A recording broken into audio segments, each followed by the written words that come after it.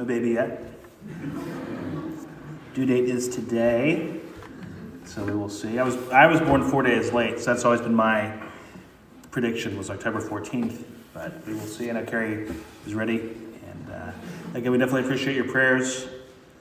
And yeah, we're very excited, and I just appreciate everybody's support and love. We'll be in Exodus chapter 9 this morning.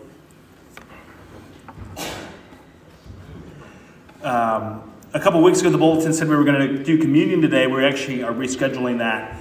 And the reason is because I want to wait until we get to Exodus chapter 12, which is the Passover, which I think is I think that's a passage that is very conducive to doing communion. You can do communion with any passage in the Bible, but I think that's one where it's especially applicable to the passage.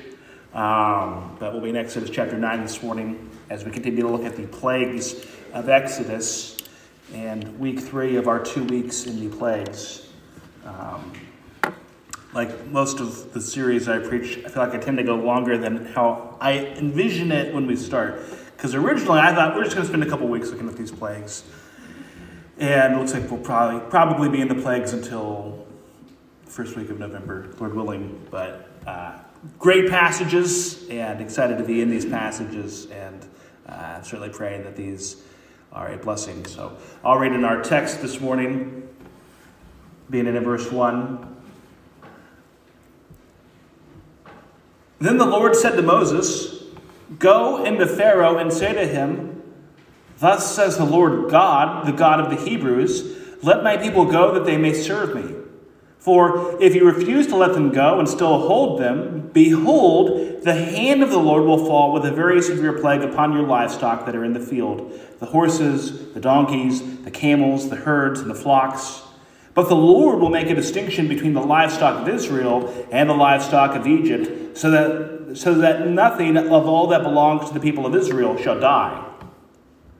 And the Lord set a time, saying, 'Tomorrow the Lord will do this thing in the land.' And the next day the Lord did this thing. All the livestock of the Egyptians died, but not one of the livestock of the people of Israel died. And Pharaoh sent, and behold, not one of the livestock of Israel was dead. But the heart of Pharaoh was hardened, and he did not let the people go. And the Lord said to Moses and Aaron, 'Take handfuls of soot from the kiln, and let Moses throw them in the air in the sight of Pharaoh. It shall become fine dust over all the land of Egypt, and become boils breaking out in sores on man and beast throughout all the land of Egypt.' So they took soot from the kiln and stood before Pharaoh, and Moses threw it in the air, and it became boils breaking out in sores on man and beast. And the magicians could not stand before Moses because of the boils, for the boils came upon the magicians and upon all the Egyptians. But the Lord hardened the heart of Pharaoh, and he did not listen to them, as the Lord had spoken to Moses." Would you pray with me? Our Heavenly Father, we again thank you for this day and this opportunity to study in your word. Lord, may it not just be something that we learn, may it be something that transforms our heart and mind and soul and life. May we, Lord, know your word in our heart and follow it. Lord, may we follow it because it's true and because it's from you and because it's good. Lord, may we be changed today in the study of your word and constantly pointed to you and to your truth and to your glory and majesty. And Lord, we pray for that today. In Jesus' name, amen. Lord, may the words of my mouth and the meditations of my heart be acceptable in your sight, O Lord, my rock and my redeemer. So again, continuing in Exodus this morning, and we're continuing in the 10 plagues, where the Pharaoh of Egypt refuses to allow the Israelites permission to leave Egypt as the Lord had commanded. Last week we looked at plagues 2, 3, and 4. This week we look at the next 2 plagues. And on a personal note, I'd like to say at the beginning, I love Exodus. I love these passages. It's my favorite book of the Old Testament. And part of the reason why I love these passages so much is because we see these pictures, and on the one hand, they're such extreme situations. But at the same time, they're still very applicable. Because while it was a long time ago, and it was a different part of the world and a different culture, people are still people. faith is still faith, sin is still sin, and God is still God. And so while it can seem so far off and removed from us, one thing that we see over and over in the Exodus is that we're really not so different from people in the past.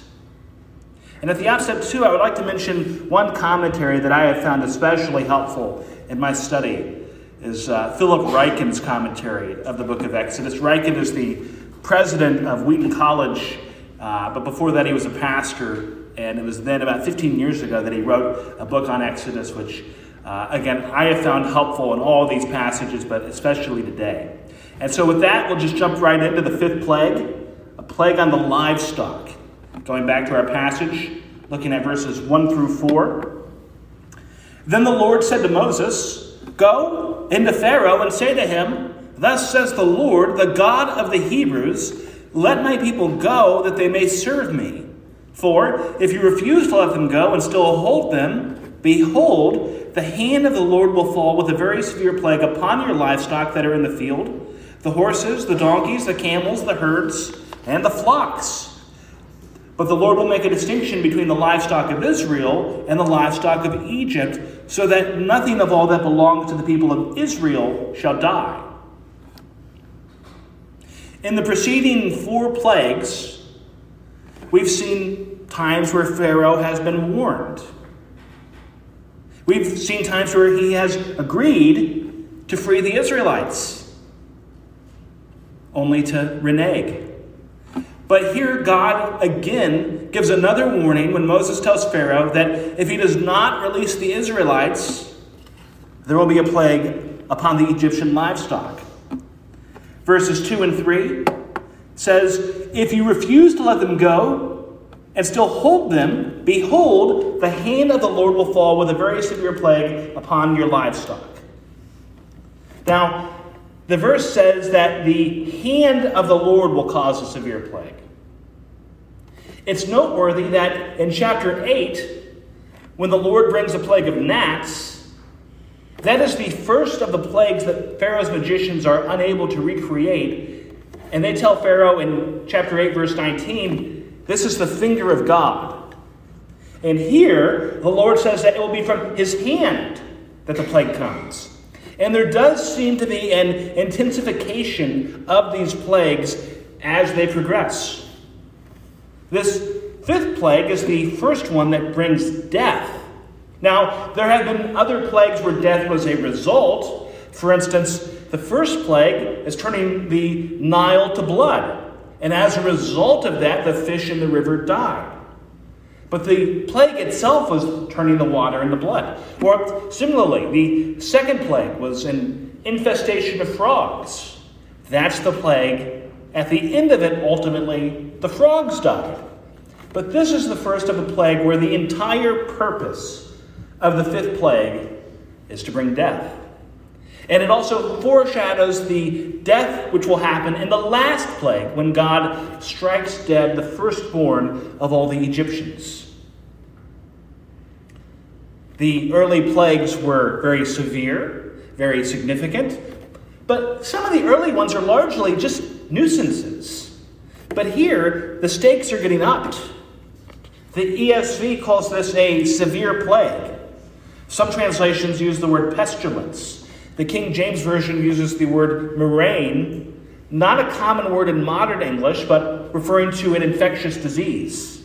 We don't know specifically what this plague, what this disease was, but it does seem to be some sort of zoonotic disease or multiple diseases which were to cause death among the Egyptian livestock. Continuing in our passage, actually looking at verse 3, it says, "A very severe plague upon your livestock that are in the field, the horses, the donkeys, the camels, the herds, and the flocks." So this plague will have a wide-ranging impact. It will impact food supplies. It will impact the economy. I made this point last week, but one of the common things that we see in the plagues is a lot of language which mirrors creation language. Genesis talks of the Lord's orderly creation. And the plagues are an orderly uncreation. In Genesis, man is given charge over the animals. Genesis chapter 1, verse 26. Then God said, "Let us make man in our image, after our likeness, and let them have dominion over the fish of the sea, and over the birds of the heavens, and over the livestock, and over all the earth, and over every creeping thing that creeps on the earth." But here, the livestock are taken away. Something else that's noteworthy here compared to the other plagues. As I've mentioned many other times, that the plagues are this direct confrontation to the Egyptian pantheon of deities. And the Egyptians believed that their creator god, Ptah, embodied a bull named Apis. And that Apis was an intermediary between humanity and the Egyptian gods. The Egyptians would actually keep a live bull at the temple in Memphis, which was worshipped. When those bulls died, they were given funerary rites similar to those that a Pharaoh received. They worshipped this bull. And the fact that a bull was a significant symbol of the divine communicating with the world makes it very interesting that shortly after the Israelites are taken out of the promised land, redeemed from the promised land, when things aren't going their way in Exodus chapter 32, what do? They make a golden calf. There were also other Egyptian deities who could be associated with horns and other cow-like features. But here in this fifth plague, the livestock of Egypt are under attack. Continuing in our passage. There's a picture of Apis, by the way, or what he might have looked like. Verse 4, as we'd seen last week, in the fourth plague, the Lord says that he will spare the Israelites from the destructiveness of this plague. Verses 5 and 6 up on the screen. And the Lord set a time, saying, "Tomorrow the Lord will do this thing in the land." And the next day the Lord did this thing. All the livestock of the Egyptians died, but not one of the livestock of the people of Israel died. Now, something that's worth noting in this verse. The passage says in verse 2 that the plague will be upon the livestock that are in the field. Verse 6 says that when the plague happened, all the livestock of the Egyptians died. Now, does that mean that literally every single animal that belonged to any Egyptian died? I don't think the text ultimately supports that, because there will be later plagues where Egyptian livestock are again referenced. So either the word all is hyperbole, meaning a lot. For my sensibilities, I'm okay with that translation. Perhaps it means that it's all the livestock that are in the fields, because those are the animals contracting diseases from one another. Or perhaps it means all kinds of livestock, but is not meant to be taken exhaustively, referring to every single animal. The ultimate point is showing us the vastness of the destruction. Verse 7. And Pharaoh sent, and behold, not one of the livestock of Israel was dead. But the heart of Pharaoh was hardened, and he did not let the people go. Verse 7 is very subtle. Pharaoh sent. That's almost awkwardly worded in English. It can be easy to overlook because it's just two words. The plague has been inflicted, Egyptian livestock has died, and Pharaoh sent. What that means is that Pharaoh sent people to investigate the conditions in the Israelite territory to see how they were doing. Which is kind of ironic, because the Hebrew word, the word sent, is used twice in this passage. At the beginning, when talking about letting the Israelites go, sending them out, is the word sent.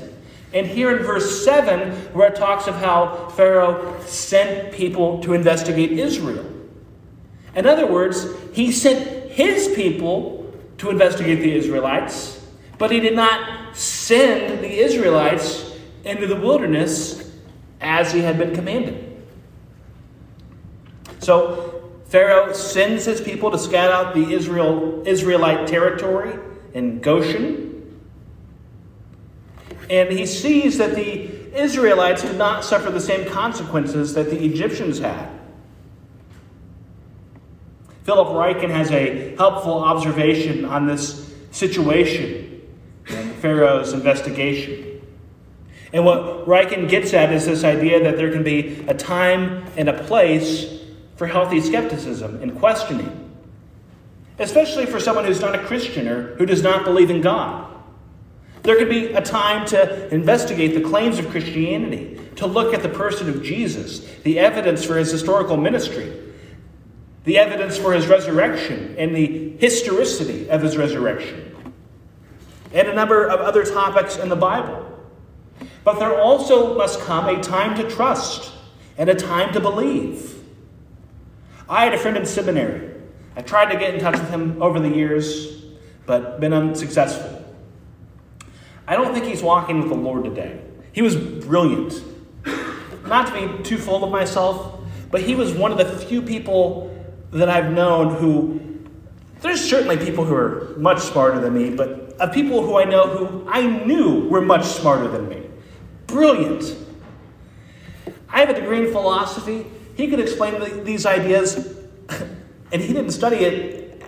That wasn't his major in college. Just so far ahead of me. And he had a church background before seminary, but it had not been the healthiest church that he'd grown up in.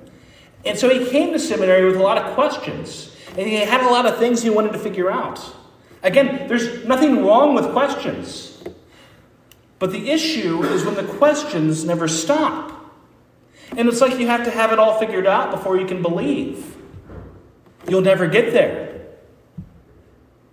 I was listening to a podcast this week talking about a man named Hiroo Onoda. He was a Japanese soldier in World War II. He's famous because he was not relieved of his duty formally until 1974, 29 years after World War II had ended. Now, I'd heard that story before and always thought that maybe he was like in the jungle and didn't know the war was over and like they just kind of stumbled upon him one day. No, the Japanese knew he was in the Philippines. They tried to tell him the war was over. He didn't believe. They sent him newspapers and books talking about how the war was over. He thought it was Allied propaganda trying to dispirit him. They sent family members to him to tell him the war was over, and he still did not believe it. It wasn't until 1974 when his commanding officer got sent to the Philippines, I'm sure an old man at that point, got sent to the Philippines to formally relieve him of his duty, that he finally relented. Sometimes we can have all the evidence in the world and still not want to believe. More than a century ago, the mathematician Alfred North Whitehead and philosopher and mathematician Bertrand Russell wrote a famous book called Principia Mathematica. I know it's one of all of our favorites, Principles of Mathematics. And in establishing the basic axioms and proofs for math, they famously took 379 pages to get to their definitive proof that 1 + 1 = 2. We cannot explain the whole world before we can live in it. And we can't know everything about God before we can believe in him. There's a time to question, but there's also a time to believe. Pharaoh continues to be given evidence, but continues to disobey. And we come to the 6th plague, boils. Similar to what we had seen in the 3rd plague, and I know it can probably be easy to lose track, this 6th plague comes with no warning, beginning in verse 8. And the Lord said to Moses and Aaron, "Take handfuls of soot from the kiln and let Moses throw them in the air in the sight of Pharaoh. It should become fine dust over all the land of Egypt and become boils breaking out in sores on man and beast throughout all the land of Egypt. So they took soot from the kiln and stood before Pharaoh. And Moses threw it in the air, and it became boils breaking out in sores on man and beast. Boils. Just a reminder of what we've seen in the plagues. Plagues of the ecosystem with the river turned to blood and frogs driven from the river. We've seen plagues which caused nuisances like gnats and flies. We've seen plagues that impact the animal kingdom, such as the death of livestock. And now we see physical suffering. It's some sort of skin disease. Various conditions such as leprosy, smallpox, skin anthrax have all been suggested as possible causes. Whatever it is, it's undoubtedly unpleasant. Moses is told to take handfuls of soot from the kilns and to throw it into the air. There's irony in that. In Exodus chapter 5, that's when Moses first goes to Pharaoh with the command to let the Israelites go into the wilderness in order to have a feast to God. Pharaoh goes out of his way to punish the Israelites and make their lives just a little bit more difficult. Exodus 5, verses 6 through 8, we see Pharaoh's response.